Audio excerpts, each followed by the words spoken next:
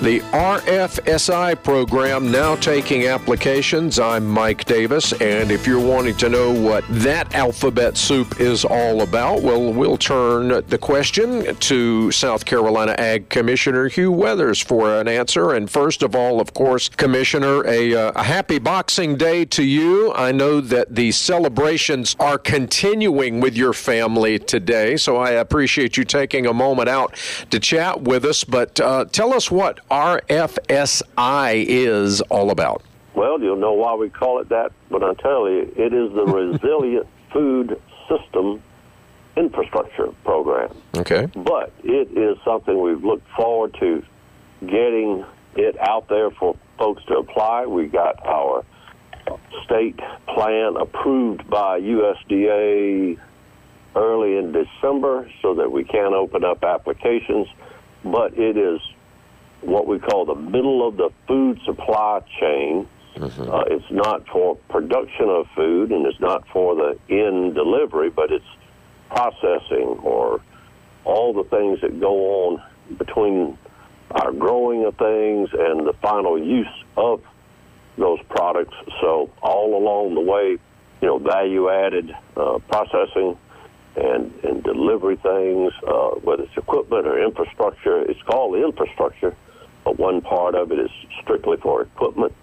But this will go very nicely for some of our smaller farmers who want to expand in processing, or for some of our processors who see the need to expand. So we've been working on this for the better part of a year, and glad to see it's finally in place. Is this an initiative that grew out of the pandemic, Commissioner? It is trying to get more locally sourced foods.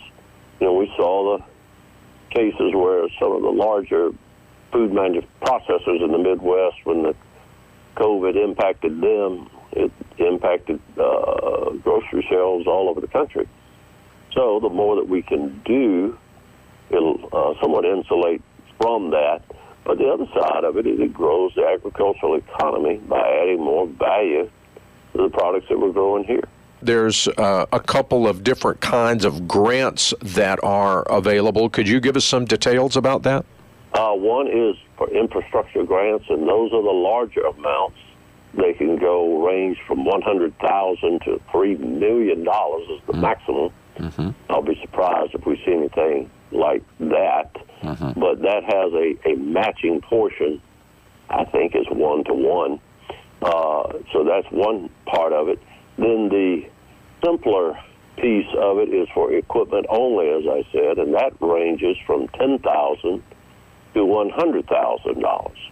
And with that, the matching requirements have changed.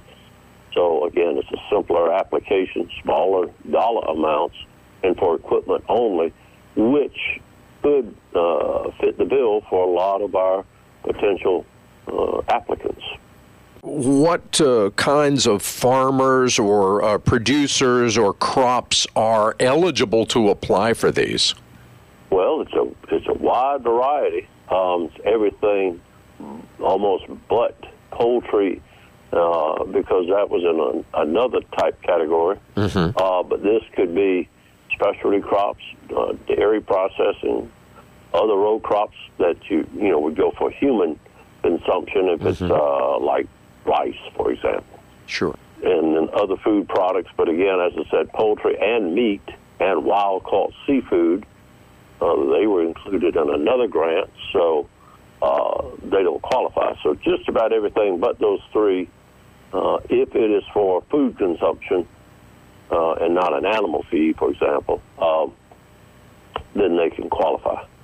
And what are the deadlines for folks to get these applications submitted, Commissioner? Well, that's the part for the equipment only. It's for the most part the month of January up through February 9. And then for the infrastructure part that we talked about, we're going through March the 1st.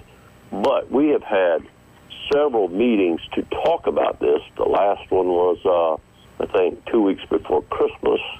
And everybody's just been waiting for this approval. We finally gotten. So now the applications should roll in January. a short window there, but folks have been waiting for this. If they do have more questions, how can they get some answers? Well, I'll tell you what, how about you just put it up on the website, because it's agriculture.sc.gov/RFSI. Mm-hmm. And if somebody wants to email us with particular questions, it is rfsi@scda.sc.gov. Okay. So yep. I think our folks know most all of the answers, because we've been going back and forth on this with the U.S. Department of Agriculture for months to get it done, and now it's finally ready to go.